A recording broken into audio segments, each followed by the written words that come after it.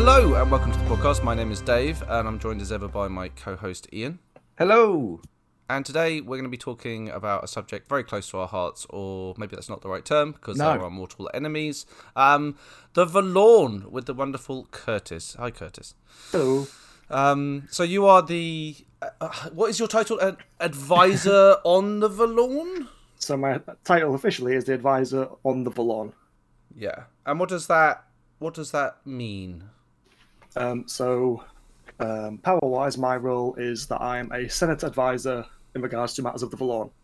So, by my position, I have the ability to address the Senate, so I can speak to the Senate floor about Vallorn-related issues. I have the ability to conduct historical research. I'm one of, I believe, the 3 positions currently in play that can authorize such. I used to be able to, what's the word? Put forward an interdiction in the conclave, and also I am the warden. No, see, this is the thing. There's so many abilities to the actual role. It's got a number of titles, but the Library of Hercynian, so that's the big library up in Hercynia. That title is officially under my duress. Okay, could you? So I think it's worth breaking down actually a couple of those things, and I think the most obvious one to start with actually is how would you, as the expert, define the Vallorn? So this is always the interesting one, is when it comes to Vallorn, people often are talking about one of several things. And it's either a Vallorn is in the area, a Vallorn is in the heart, or Vallorn is in Vallorn spawn. So usually people use that as like a catch-all term for like all Vallorn related things, but usually when people talk about a Vallorn, it's one of those 3 things. And what... Because the Vallorn are sort of like a threat, if you like, in the game of Empire, loosely expressed. How would you define each of those elements of how, like, the Vallorn as an entity in the world, the Vallorn as its various sort of husks and other sort of tendrils reaching out into the world, and so on? So the main thing is that a Vallorn itself is a area.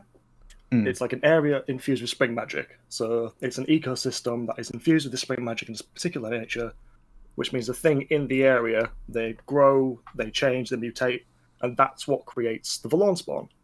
So you get like etacaps, which are like beetles, which have been infused with spring magic, corrupted, and warped into Vallorn entities. The plants and vegetation, as likewise, they become more powerful, larger, more dangerous, and then the most common Vallorn spawn is obviously the husks, which is when an area of Vallorn has a miasma in it, and when a body falls in miasma, will be infected by this miasma, and will reanimate as a Vallorn spawn husk. So Awesome. So all the things that are manifested, as in walk around or are grown, are based off something else. So there's no such thing as a Vallorn thing, like as a species of Vallorn. Effectively, it is the effect of the Vallorn on other things. Is that correct? Yeah, it's a corruption of things that exist. Interesting. And going. Historically, I guess it's worth kind of nailing in how the Vallorn came to be as best we understand, and how that relates to Navarre. Is that something you're comfortable to explain in short, and then we can, I'm sure, go into it in a bit more detail? Yes, the Vallorn essentially was the great and final mistake of Truenail. The Truenail was the empire that existed before the present empire. The exact time it existed isn't clear, but it seems to be more than 1,000 years ago, somewhere close to 1,500 years ago. And from historical research, past life visions, and all such manners of researching this, we learned that they were assaulted on all sides, and as a solution to this conflict, cast a great ritual which didn't work quite how they expected, and the result was the Vallorn, which in the end saw the empire crumble, their cities destroyed, and the empire of Truenail was no more. Right, and Turuniel are like the kind of forefathers of Navarre, right? Like that's kind of my understanding, that they were the kind of progenitor to what we understand as Navarre today. In a ways, yes. So the Turuniel what came before, and then the Navarre are what happened following it, and it's... I'm just checking historical notes in my head now. So essentially, the people who survived the fall of Trunale, because the Trunale were slavers, so it was the people of Trunale, the slaves of Trunale, the tribes around at the time, they all eventually became the Navarre by following the individual Navarre. And it was Navarre and Thorn, the people, who became the creators of the nation of Navarre. Cool. Yeah, that's important to say. Actually, Navarre was a person, an individual. Yeah, and kind of we were named after them. Yeah, I knew that. I've just been playing Navarre for so many years, and I totally knew that. So, yeah, jeez.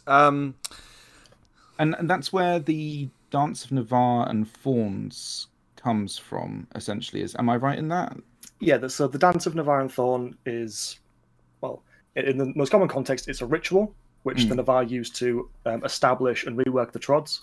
Mm-hmm. But also, the Dance of Navarre and Thorn is also a term used for the journey that Navarre and Thorn took when they were first establishing the Trods. Yeah, and I thought that was the reason I wanted to bring that up is because I think the Trods are an important element, as far as I understand, in kind of weaving together the kind of the state of play, as is I think broadly understood by the main populace in Navarre, certainly maybe more broadly in the Empire, about how the Trods interact with the Vallorn. Is that something you can kind of describe succinctly? Yeah. So essentially, the Trods, the most common way they're explained to people is think of them like magical ley lines. Yeah. And that's the most easy way to explain how they kind of function. But essentially, they're pathways that are magically linked into the earth. That when the ritual Dance of Navarre and Thorn is cast, establishes them, and then by walking these Trods and these pathways, you draw spring magic away from the Vallorn, and in doing so, you weaken it and make it more vulnerable over time. And then the more people who walk these Trods and walk these pathways, if they repeat the patterns, if they walk long distances, it draws more and more energy from the Vallorn to leave it more vulnerable over time. Is it kind of has this sort of dormancy that it enters? Is that as a result of sort of drawing the spring magic away, or is that as a result of kind of not interacting with it? That's a kind of how I understand it, or am I wrong in that assumption? No, you're right. It just kind of ebb and flow in its power. It's like a dormant state where it kind of recovers and waits for a while, and then will burst and spread again, and then will go dormant for a bit again, and then spread again. And essentially, by using the Trods, you're weakening how powerful that burst is every time. Yeah, and I suppose it's also worth saying that the Vallorn is spread over a very large area in these sort of, I guess, major sites where Trunale used to hold sway. Is that correct? Because there's also one in Axos, isn't there? Yeah, so the Vallorn Hearts are located at every major city of the Trunale Empire. And then, again, from historical research, past life visions, where most of the information comes from with these things is relics, past life visions, historical research, and those kind of things. Okay. So we've now, as far as we're aware, we've found all eight cities of Trunale. So we now know where all 8 Vallorn Hearts are. Next obvious question. Okay. What is a Vallorn Heart? Or what do we know about a Vallorn Heart? Which is very, very... We're approaching up to that. Yep. So this is the great thing. At the moment, we do not know. The last time anybody in the Empire saw a Vallorn Heart was when we destroyed the Vallorn Heart in Seren, in Miaran, which is geographically the most central Navarre territory. That was the last time one was successfully destroyed, and the first time one was successfully destroyed, and that was the last time we ever saw what a heart was. And to date, we don't know what a Vallorn Heart actually is. There are theories in historical research, there are theories in play, but we have no confirmation either way yet. And I think it's probably worth then really quickly going into what is going on in the Empire prior, literally... and about to burst onto the scene in E1 of this year, which is relevant to that state of affairs. Is that sort of a thing you're happy to kind of describe? Yeah, because we've had as far as I'm aware, in play, unprecedented opportunity to press into a Vallorn deeper than ever before, specifically the Vallorn of Brokeliand, which is the largest Vallorn in Imperial territory. And in doing so, we managed to hit enough strength that we've had the opportunity to actually get to the heart, and a number of players with military units have the option to go to the heart and look upon it, and all of those players will receive a report in their pack saying what they saw. It's fucking crazy, dude. It's so crazy. It's so exciting. This is like, oh man, it's like you were alive at the time of moments. You know what I mean? Like we were actually seeing like, and it's cool because it's like it's a really good one potentially. Although it's kind of interesting because obviously, as you say, the destruction of a Vallorn heart. Which this isn't. This is more like the sort of learning what it is and then beginning, hopefully, the process of learning how to destroy it. Yeah. But the destruction of the Vallorn heart and that you described previously in I'm terrible pronouncing this. The names, the regions, Miren, Miaren. It was Miaren. That's it. Which is now the city of Seren. Yeah. That the lore on that is lost. Is that as a result of sort of it being destroyed by the mad emperor in times past, or is there something deeper into why that sort of lore is lost? Once again, it seems like a thanks Nikovar moment. Yeah. Yeah. Okay. At the last summit, I got a report on the time we actually attacked Seren. So at the at the summer event, I submitted historical research into the destruction of Seren. Which is now on the wiki in public records. So if you went onto the historical research page, there is actually a report on the destruction of Miaren, as best as the historical research department has managed to uncover the information. Can I ask you, actually, this is a slightly removed from a question about the Vallorn, but just in regards to historical research, because you have one of the sort of free positions. I think it's very interesting to sort of go into how that functionally works, but also is it a case of everything you learn is automatically published to the masses, or do you get a choice about whether or not the information comes to you, and then what after what you've seen is then released? How does it sort of function as best you could describe game wise, and then? Yeah. So to my understanding, because I've only been playing Nether for a year. Which is crazy, by the way. You've come into so much cool game, by the way. And this is massive props to you as a player for really taking this on and making it such an amazing thing in the game. It's so cool. Thank you. Previously, to my understanding, when people got a report from the historical research department, they had the option whether to publish it or keep it to themselves. Whereas now it has entered the default state where when you research something, it will by default be published to the wiki and go onto the historical research lists. Actually committing historical research is essentially the Empire can put forward 2 historical researches every season. Okay. And then the advisor on the Vallorn, the Imperial advisor on the Feni, I think is the title's official name, and the Ministry of Historical Research can all submit these. So there's 3 positions that can put them forwards, but only 2 slots that can actually be filled. Who gets to decide which of the 3 gets to go? Yeah.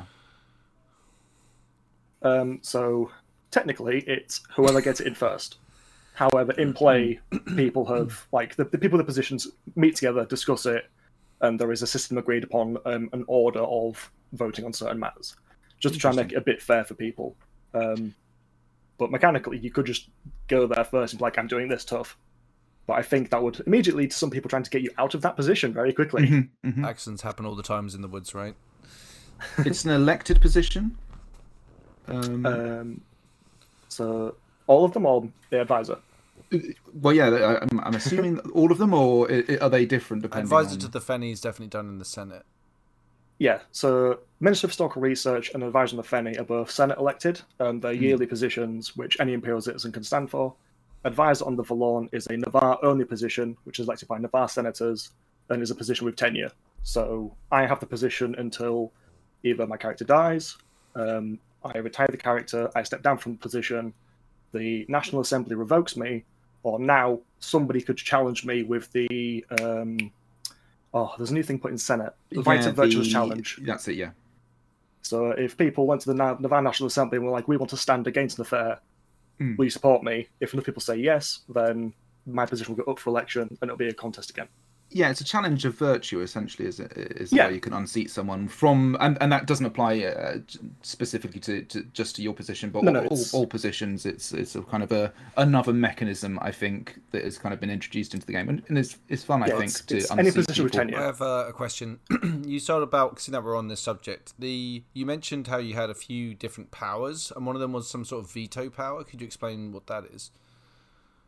So I used to have the power of interdiction. Interdiction, sorry. Which was the veto power, which is in the conclave, you can put forward an interdiction, and if the conclave vote yes on it, then a certain item or ritual and similar things will be declared interdicted, in which case it'll be illegal to possess it if it's an item, or illegal to cast it if it's a ritual. So essentially the conclave go, this is dangerous, no. But with the changes to conclave, now only one of each declaration has a position that can utilize it, so my position lost the power of interdiction. Okay. I think also your player journey is just so fascinating and just so like it shows what can be achieved in a very sort of short period of time as both OC and IC. Do you want to kind of go maybe into your character and how what drove you and directed you in the various journeys you took to sort of get the position? So before the Longest Dark, I was playing a Navari Thorn and a brand called Dal, and then as the Longest Dark drove on, Nefair as a character got like more and more conceptualized in my head. I was thinking more details, more about what they would be, what I want to do with them, and then at a certain point, I think it was at Shadow of the Fallen Queen, the Eerie Light event, I was like, right, this is Dal's last event. Either he dies at this event and I play Nefair, or he survives, I retire him and I play Nefair. Yeah. And it just happened to be that I died on the last skirmish of the event. So he died. Was one that skirmish a planned thing, or did you just, or was it like reckless abandon, or just? No, it was just the skirmish went suddenly very bad. I got a particularly nasty traumatic wound and was like, "Oh heck," and bled out while watching my striding members being healed, which for a loyalty brand was like the perfect ending for him, basically. Amazing. And then I basically had Nefair stuff, so went to a bunch of player events as Nefair and got more looked into the character. But as I was developing him, I got more and more interested and fascinated by the lore. It became like days of like 20 wiki pages opening and cross-referencing, like, oh, this historical research says this, and this past life vision says this, and this bit of the wiki also mentions this. And just slowly building this interest and like developing like my knowledge of what had happened, what we knew about it, what we didn't know about it. And that kind of got even like heightened when I went to a player event, which was, I don't know what it was called now, Symposium on the Vallorn, I think, which was held by the previous advisor on the Vallorn, in which it was basically just a discussion about Vallorn matters. So I got the chance to talk to, at the time, it was Sharn Eternal. So I got to talk to Sharn about my theories, my questions, my considerations, and that kind of thing. Had some answers questioned, wrong way around, some questions answered even. Put forward some of my own questions and like got to know a bit more and got to like be known a bit more as somebody who was very interested in this and was working towards it. And then at E1, when I first played the fair, I basically just jumped deep into like the guiding game of things. Like a lot of what I was doing was pursuing what was it? It was a certain mandate I was pursuing in play, which got enacted. And all the while I was doing this, I kept on going back to the Town of Family Tent and being like, oh, have you heard about this? What's this? Pursuing any rumours about Vallorn research. If there was visions that were heard about, I'd go and pursue those and ask for more details. And it basically just the character and the player were just obsessed with learning more about the Vallorn. And I think that fascination and interest and constant pursuit is what led to me eventually getting the position at the Spring Summit. Yeah, I think it's really a case of if you want it, you can certainly give getting it a good crack, and there's no guarantee that you'll get it the first time. And obviously, you've had this experience, Dave, going for your kind of various sort of hatted positions and stuff. But it's like there's definitely something to be said for just letting yourself run wild in a field that interests you, and then who knows also, where that will go. Just because you aren't the person wearing the hat doesn't mean that you don't get to interact with that game. And also a lot of this is like proxies are really, really handy. Anyone that wears a hat, it's not a one-person job. It's 100% like you need keen people around you to be able to get shit done, basically. I'm sure you found that as well, Kurtis, right? Like, yeah. Yeah, I've got somebody lined up who I'm off to ask me my proxy. I think they seem keen on the idea, so I'm just like, yay! I've got somebody who can be like, here, there's a meeting. Go and attend this if you're interested in it. And also, I've intended for the next event to run the advisor question and answer session. So I'm Mm. doing an hour where it's like, if you have questions about the Vallorn, come and talk to me. I'll try and answer it, and then I can learn faces of people who are keen about Vallorn stuff and recognize like, you're interested.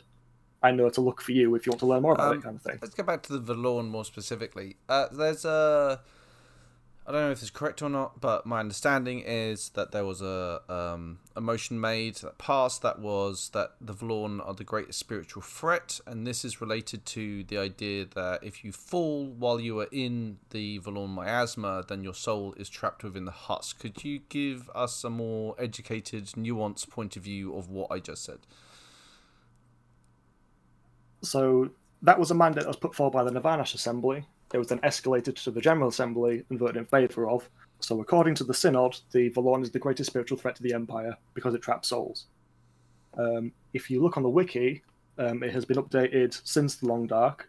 On the Vallorn Husk page, it specifically has an insight section where it states, sometimes when using the ceremony of insight, on occasion, it has been found that a husk will have a spirit or a soul, and sometimes there is no result. And the Navarre National Assembly also put forward a statement, which, again, it's on the wiki under the Synod Judgments section, I think, which is like, the Synod is a wonderful tool for getting information onto the wiki for public referral, just so you can put something up there and people can see it. But the Navarre National Assembly put a thing forward saying, through further, I'd find the actual word for word, it's worth checking it, but along the lines of, through further investigation, we found that sometimes a spirit is trapped when falling in the miasma, but not all the time. However, we still regard it as the greatest spiritual threat to the Empire. Okay, so Synod are the kind of religious machinations of the Empire, basically. It's a very, like, I would say democratic, but I'm not sure whether it really fits that definition. But basically, it's you have different things, how they have discussions on what the way is and how we should worship the way or not worship the way. That's probably the wrong way to put it. Please don't heresy me. But this is kind of like the religious folks kind of saying what is virtuous and what isn't, and helping guide kind of policy from that. So it's quite a useful tool if you're wearing a hat to have the Synod make a judgment, because it's kind of hitting the issue of a kibosh of like our religion, which is supposed to be one of the most dominating factors in our lives, And it's also because you kind of sort of double hit this nail on the head, because you're also a pride priest. Was that like was that just kind of how, when you were building Nafir, that like a route that you decided to go, or did that kind of go hand in hand with seeking out the sort of the Vallorn research? So the initial concept for Nafir was always a guide who was specifically a pride priest. And building the character, it was always that thing of like building up your fellows, inspiring others to greatness. And it was just a case of like, that was like the character's build was always starting off with being a pride priest, being a guide, and then also having some like fingers in magic and being a vate of certain like knowledge realms. And then it was just the historical pursuit thing was just the character's interest. So like it's a thing of like, to pursue an area of game at Empire, you don't really need particular skills to follow that area of game, with some exceptions. Like if you're trying to do Conclave and you can't get into the Hall of Worlds, pretty hard. But there are ways around that. Don't do Conclave though. Don't do that. Avoid that.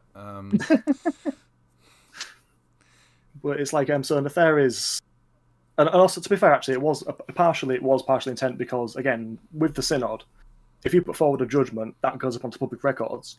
So my thought of it was, if I put forward a judgment saying we've learned this, then it becomes suddenly available on the wiki to public records, so people can see what's happening. I think this is this is one thing that I think I've been really impressed by the way you've approached the game. Is a very transparent and wanting to educate our, not only Navarre but any citizen that's interested. You seem very proactive in trying to spread out information and the game that follows with that information. I think that's one of the I think that's really impressive, Kurtis, that you're kind of taking that it's, you laugh, but it's not necessarily the most common thing with a lot of hat wearers or information keepers. But you seem, as your character anyway, like it seems like, and I think this is the correct way to do it, which is, especially when it comes to the Vallorn, is try and spread this information out, get everybody informed on what's going on, and make us a significantly better threat to the Vallorn as a concept, right?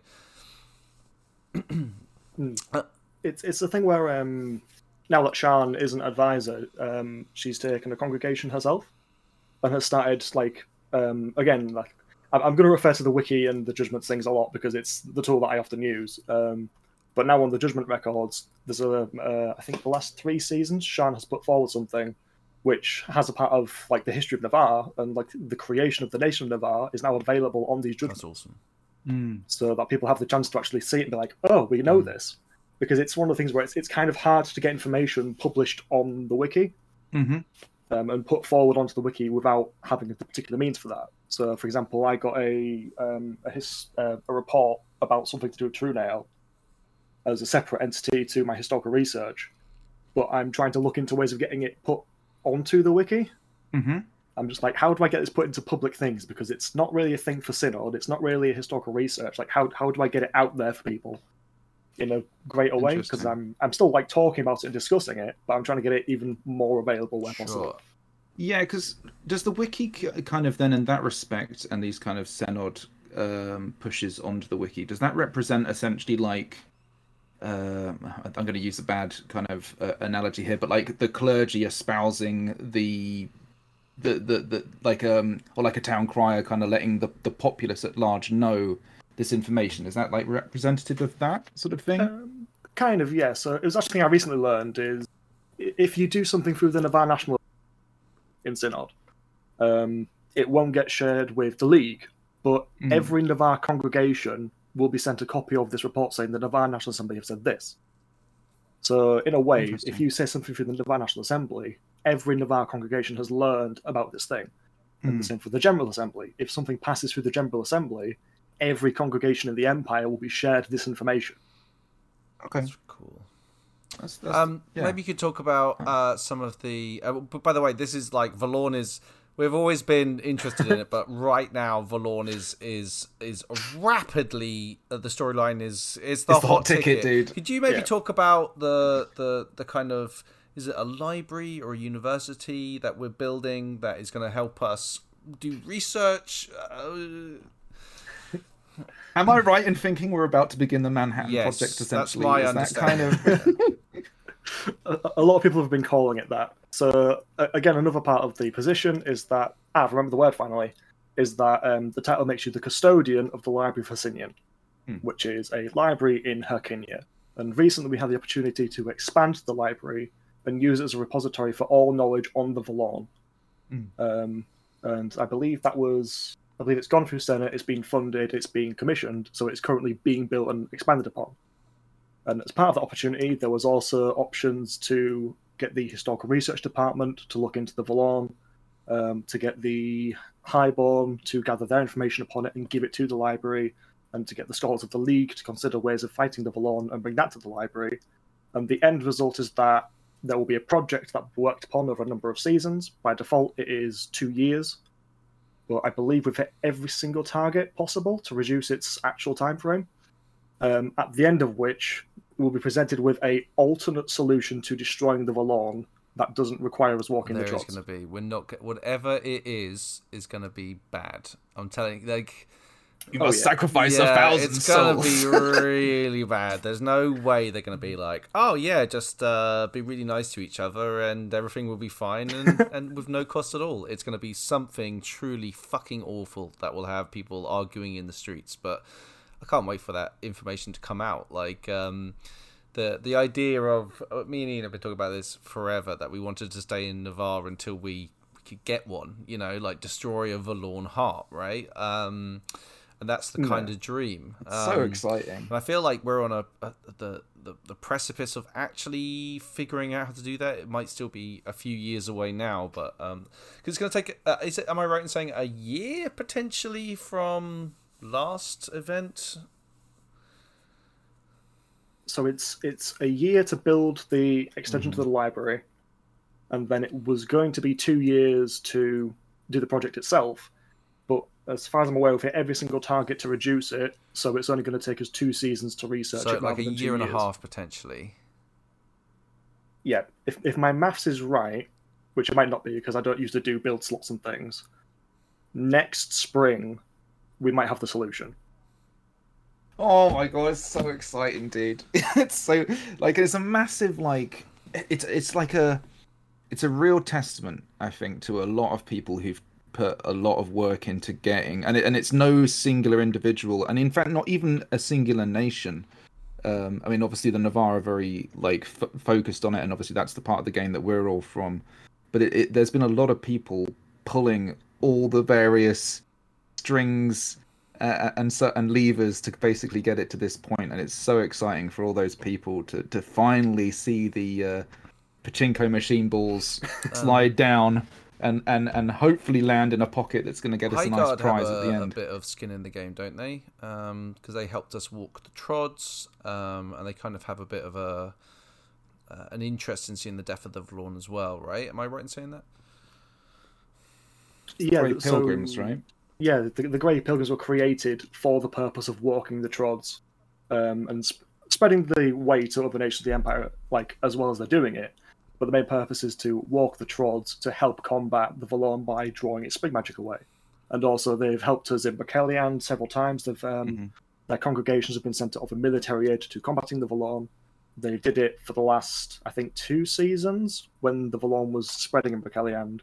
And they've done it for this push into Brokeliand as well. They actually, I think it was a 2-rank penalty they suffered to send in, I think, 2,000 strength to the heart. And also they had the mandate as well to accept the library and accelerate that process. So Highguard have been doing a bunch of things to work towards it.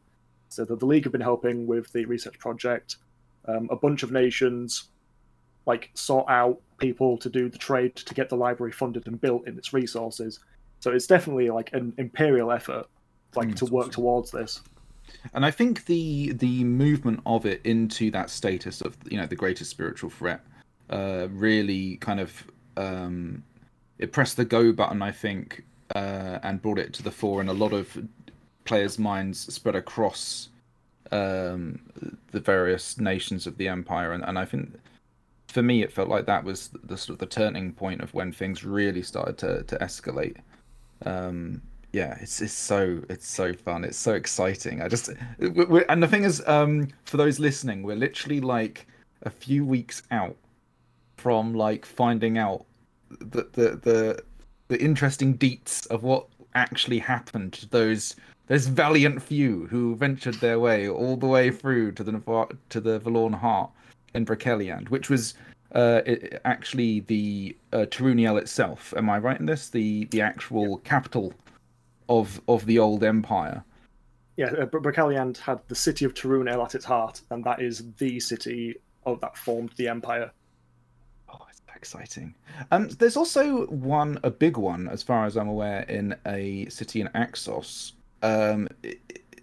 Do you have any kind of links with that or information on that? Or I don't really know anything about the nation of Axos. To be like, maybe you know more than me, Dave, being through your ambassadorial stuff. But like, is there? How does that interact? Because as far as I'm aware, that's the only one that is outside the Empire, or am I incorrect in that assumption? No, so the Vallorn in Axos is the city of Kavan, which is in the region of Visokuma, which has been entirely claimed by the Vallorn. They didn't try to fight it; they let it consume the entire region and surrounded it with citadels. And we have information on this again from historical research report. I think it's the longest historical research report I've seen, which is called Turuniel in Axos, which is it's a 3-part research with a lot of pages, and it's an amazing read. It's the main one that hooked me into like I want to do more of this. This is great. And there's been a number of times when we've had citizens from Axos come to the Empire, and sometimes they've discussed the Vallorn and matters of that. Apart from Kavan in Axos, we also know there is Bayantal Dol in Sarangrave, which is opposite the Fever Water from Theranin. And we know that there is also the city of Emrys up in Skuld in Okadov in the Thul territories. And we have permission from the Thul to walk the trods that were established to Skuld. Interesting. Okay. So each of these different nations, they view it themselves as a hostile entity / force, or do they have different views on it? The Thul have I'm trying to remember now what's wiki knowledge, what's public, and what's not. Yes, sorry. The Thul have their way of dealing with it, but it's an annoyance. The Druge, this is on the Spy Report, which is public, so that's fine. The Druge have a tribe of humans called the Grinbor in their lands, which is like one of their slave tribes. And the Druge don't really interact with the Vallorn as we know very much, but this human tribe go into it. Okay. And they kind of utilize it for some means. Again, I'm just trying to like quickly think like, wait, hang on, what's public, what's not? And then we know that the Aksu, again, that's in their report. They just have they're surrounded by citadels, and they don't attack it, and they don't go into it. But whenever the Vallorn spawn walk out of it, essentially their military goes, go back in, and beats it with a stick until it goes away. Okay. They're like they're homies, by the way. As a nation, they're like one of our close allies. They tend to vote alongside us when it comes to the Liberty Pact. Generally, I want to say that. Okay. Just as a kind of thing for this. So if someone wanted to basically look into being an ambassador for Exos, that's definitely on the cards, and they're a non-slave nation and part of the Liberty Pact and all that stuff. I might as well put my oar in. I'm an ambassador and stuff, you know. Go on, Ian. No, that's cool. What are you saying? No, it's also there's other entities, as far as I'm aware, that are interested in the Vallorn, and they fall under the realm of Eternals. There are particular Eternals that I suppose there are some that are opposed to the Vallorn, but there are also a few that are, or maybe just one, I'm not entirely sure, that are particularly like interested in the Vallorn and sort of work to help it in some ways. Am I correct about that? Yes, so the main one that we know seems to be very pro-Vallorn is Yonagara. Yeah. Also known as the Green Mother, I think is one of the sobriquets. And she seems to try and empower it and to utilize it and to make it mutate or help it to grow. And then you have other Eternals like Osagran or Lord Rain, who expressly says on like their entries that they do not like the Vallorn and they view it as a infection. So there are some certain Eternals that like are some take an interest in it from other perspective. I believe this is on the Conclave records that Sir Dogwa once said, "Can we clarify that I was not to blame for that whole Vallorn business?" Which made the Conclave go like, "Hang on a minute, what do you mean?" Yeah, if anyone, so there was some investigation. I work in an office, and whenever someone says I didn't have anything to do with that giant terrible thing that happened, and yeah, that's a pretty big indicator, especially when not asked, "Did you have anything to do with that breaking?" Interesting. Is there something that like is like what's the kind of, I guess, the biggest misconceptions that you think the broader populace in the Empire have about the Vallorn? Ooh. I guess there might be quite a few. So the main one is, I think, what a Vallorn is in its essence. Because people are like, oh, Vallorn, it's a big plant. Like, it's not a big plant. It is an area. It is a location. It is... I think the funniest one I found it described as, which is kind of fitting, is Vallorn is angry geography.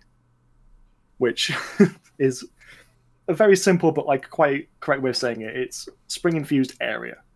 I love this idea of because I made the analogy of if anyone's a 40k fan of the Eldar and their kind of giant orgy of like pleasure birthing Slaanesh, but this idea that they used all their cities and they did this giant thing, and because of the amount of spring magic being generated or dispersed, potentially made this thing happen. I find it really interesting, the draining of the tank, as it were, that we do with the trods. But yeah, I don't know. I probably have a whole bunch of misconceptions about Kurtis. Is there any more that you can think of?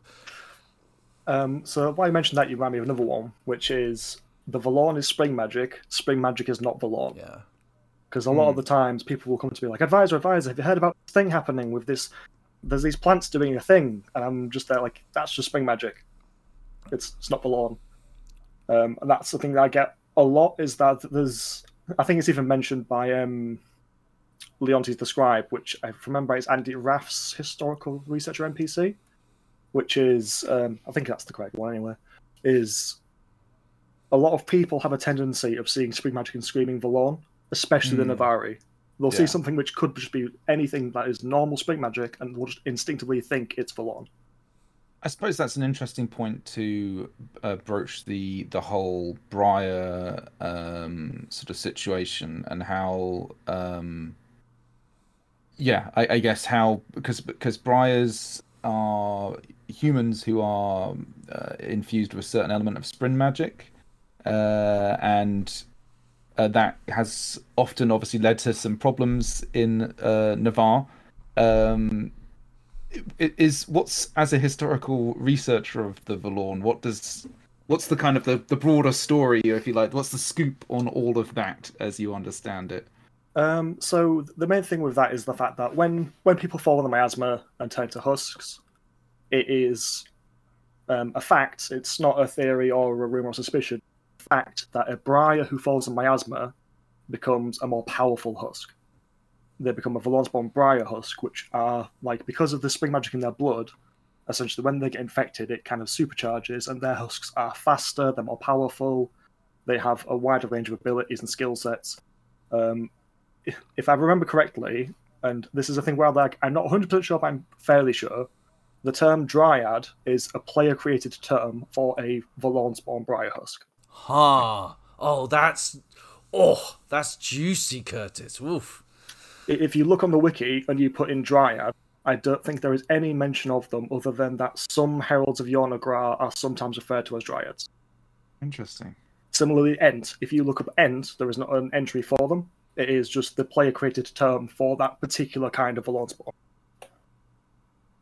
Wow. But it's a thing where, like, it's also mentioned, like, it's on the wiki is the fact of, like, the reason suspicion of Briars is because obviously spring magic created the Vallorn, so there's that suspicion of it's like you're similar magic to that. And it's also the fact that it's like it is a categorical fact that a Briar who falls in the miasma will become a bigger threat than anybody else. I think there's also like an aesthetic thing here as well, right? Like Briars have like bark on their skin and can like have manifestations of nature. I think there's there's an aesthetic thing here where the Vallorn are plants and therefore Briars are related to plants and therefore the two are interlinked, right? Like, and I think that's obviously it's a point of ignorance, but it's quite interesting how the aesthetic might be a massive, significant part of this, obviously with the relation of spring magic as well. But yeah, it is interesting. But now we like Briars, and it is unvirtuous to not like Briars. So that has changed a lot since we started playing the game. I think, if I remember correctly, the update was that you can still choose to have those prejudices if you want to, but you no longer have to be correct for your nation. Yeah, I don't know what the wording is. If that's the wording, I remember there was a big hubbub about it because I know a lot of people were quite invested in that part of the game, both being Briars and not liking Briars. So yeah, it was focused around because there was a period where Briars were starting to sport flowers, if I'm correct. Was that? I did read the wiki thing, but I have to confess it was a little while ago, and my brain's kind of moved on to other things. They were fighting the Vallorn when those, and it was a sign that they were in the miasma. Yeah, and it was like more that they'd. Are we correct in that? Yeah, the Briars who'd been spiting flowers had been having dreams seemingly related to the Eternal Yhornugra. But it was specifically people who've been fighting. Again, I'm not too sure on this one particularly, but I believe you're correct, and it was specifically those who were fighting the Vallorn. Yeah, the anti-Briar sentiment was, oh look, Briars are being affected by Vallorn spring magic, and therefore they are bad. The pro-Vallorn stance, which I took, was they are a signifier that they have actually been fighting the Vallorn and are actually should be seen as people that we should show a large amount of thanks and help to, because they're on the front line of actually fighting the Vallorn threat. So as with anything at Empire, you can nerd hammer arguments on both sides of this. So it's certainly not cut and dry that there was the Briar hate was correct in that, and probably based on quite a lot of ignorance if it was, but Yeah. Yeah. Ooh, I just thought another common misconception thing. Yeah. Is one that people are maybe not be happy about me saying, but the Vallorn being the great spiritual threat to the Empire is an opinion of the Synod. is agreed upon by the Synod, it does not mean that on a scale of the game of Empire, that is necessarily correct. And there's a lot of play happening at the moment where some people are arguing that point back and forth. Like some people going, yes, it is. Some people going, no, it isn't. Sounds a lot like fucking heresy very to interesting. me. It's stirring them up. Yeah, I mean, I guess, I suppose you as an individual can obviously have a person inside the Empire can have a different view. I mean, maybe if your entire family had been butchered by the Druge, then you would have a very different opinion on maybe what the greatest spiritual threat is. So, but I mean, I guess, is the Synod motion more respective of basically just where I use the religious body as a term. I know that the way isn't essentially a religion in the I mean, it's the religion sense of the Empire. Yeah. Combat Buddhism, right? Yeah. Yeah. A lot of times people like on an earthly level will use the argument, yeah, but it's the great spiritual threat. And I like to remind people like that is an in-character opinion. It is the in-character consensus of the Empire, but it is not necessarily an out-of-character statement of the world. I think one of the big things that I like, and we're talking about characters here more than anything else, is from a diplomatic point of view, there is no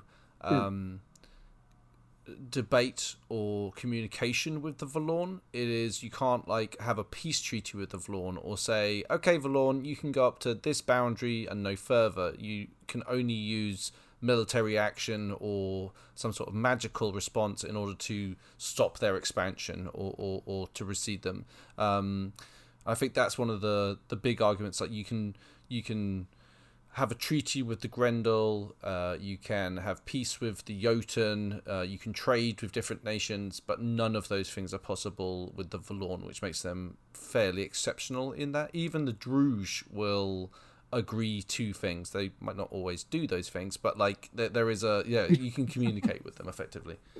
Yeah, I mean, I think like obviously we're all used to, and I suppose for those who haven't been to Empire, there's a certain element of like the zombie horde, which just from a aesthetic on the battlefield sort of sense can sort of help you maybe picture what it is to fight against the Vallorn and why they are a kind of a different foe to a regular army like the Jotun, who are much more like... That's a good point, actually, Ian. That the Vallorn, when you're fighting them, and this is very much of a frontline fighter, so this is very much from my perception of things, but they can vary in aggression, in strength, in all of those aspects. Like, I remember there being a thing where... we haven't even mentioned it, but venom, what used to be a very good way to kill Vallorn. Actually, let's just... Yeah, Kurtis, you just tell me... Talk to me about combat with Vallorn, about some of the things I just talked about. Yeah, so with the character I'm currently playing the Fair, I've not actually done that much combat with Vallorn, because obviously my character is mostly a ritualist, a priest. I have no combat skills, so I don't take the field as the Fair. But with the Vallorn entities and like the things that are encountered on the battles, there is, as you said, there's a number of different types. There's Vallorn spawn husks, Vallorn spawn husk ancients, briar husks, hulks, etacaps, and then different types of monstrosities. And it's essentially the nature of the Vallorn, the fact that it, like how it works by infesting and mutating and changing things, it means that there is the potential for a number of weird and wacky types of Vallorn spawn. Yeah, I always got a view of like, do you remember that well, both the book and the movie Annihilation, where it's like it starts changing things and you get all these kind of strange mutations and stuff like that sort of start occurring. It's a very interesting foe to face. And Dave's right, there's that whole sort of aspect of being able to use venom against it. Is there a reason, do we know why venom is effective on it? So the main thing, and again, actually, this another misconception thing actually, is the example of zombies is a very easy one to explain to people how they kind of function. But with how the Vallorn spawn actually works is that the body gets infected with the miasma, and then vegetation and plant matter reanimate the body. So it's kind of in this suspended state of animation. It's not a true undead. It's kind of like a infected puppet in a way. Yeah, it's a vessel, right? Yeah. For the Vallorn spring magic that is animating it effectively, right? Yeah. So if a body's like, if you dismember or decapitate a body, the Vallorn can't reanimate it because it's too destroyed. There's nothing there to pop it, and the body's too far gone to manifest with this like invigorating life magic. So the reason why venom works on like lesser spawn is because this vegetation and plant matter, when you hit it with a venom, essentially purges it. Okay. It destroys the plant matter within it. Is again, like to my understanding, this is how it works. Is essentially the infestation and the life inside it gets purged by the venom, which leaves it as just a corpse. So it just collapses again. Here's another question. I guess maybe potentially, like, is there a hive mind or a greater consciousness or will of the Vallorn as we understand it, or is it more akin to a force of nature, or is it simply an unknown? Hang on. Again, like, wait, hang on. Public versus other. I think I'm safe in saying there is currently no evidence. Kind of broke up there, Kurtis. Damn But it. no, but I think that I like that. Yeah, I like that. That's let's leave it at that. Though. I can neither confirm nor deny. Yeah, exactly. Yeah, it's definitely one of the big one of the big question marks, isn't it? Like, is there some sort of higher intelligence to this? Why does it behave the way it does? Is it just a amorphous blob of magic, or that is wanting to expand? It doesn't seem malicious necessarily. So yeah, it is interesting. Oh, Kurtis has got the pages out, by the way, so we'll see. He's reading frantically right now. I was just checking. I was checking that it's somewhere public. That was the main thing why I was paused.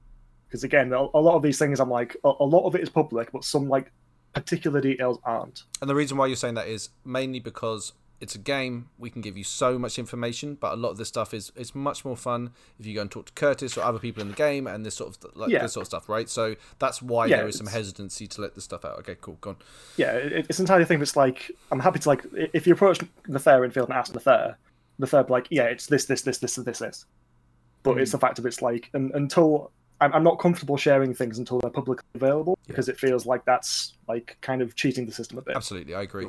I agree, by the way. But I can think that there is currently no evidence of sentience, and that's all I can say on it. Beyond that, okay, cool. Okay. Go and find him on the field and harangue him for information. Right, is there any kind of closing kind of thoughts? Have we missed anything on this subject? We probably have. Is there anything that a very big subject, so, to be fair? Yeah. There's literally a whole book I'm holding in my hands, and this, I'm sure, is scant compared to all the details that you have that go into it. I've got my folder full of like every civil service record I have in this folder. Every historical report that I've been given is in this folder. Some past life vision accounts, some that haven't been published yet, some research accounts that haven't been published yet. There's so much on it.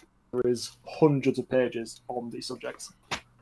Just one random question, because obviously, as someone who has brewed and partaken in Goose Whisper before, is that the is that the when you're talking about past life visions, is that reflective of the visions that you get there, or are there broader ways that those kind of visions come to the fore? Are there other mechanisms that bring these visions in that you're aware of? So past life visions are specifically the visions that somebody receives when they have a dose of True Liao. Okay. Where they will essentially use the True Liao and then view one of their past lives. So you'll see the cycle of reincarnation. You will go back to a moment of one of your past lives and experience what happened in that moment. And then these are usually recorded, documented, and often shared. So we have like accounts, I think they're called the Echoes of the Labyrinth. And you can view these, and like we have a vision of, in Tarunail, a council of Tarunail deciding whether or not to cast the Great Ritual yet. And there's a vision of the people in the chamber deciding, should we cast it now, or should we wait? Well, that's fascinating. And that's how we've learned that Tarunail didn't have monarchs, they had councils. And like how it works. Like there was two, like I think it was two magisters, two generals, and two artificers. So like things like that are how we've learned about the structure of Trunale. There's also the singing stones, if I've got that right, and they've been all recovered now. I think. Am I right in that? But do they relate to the Vallorn story at all, or am I kind of conflating two different Navari elements?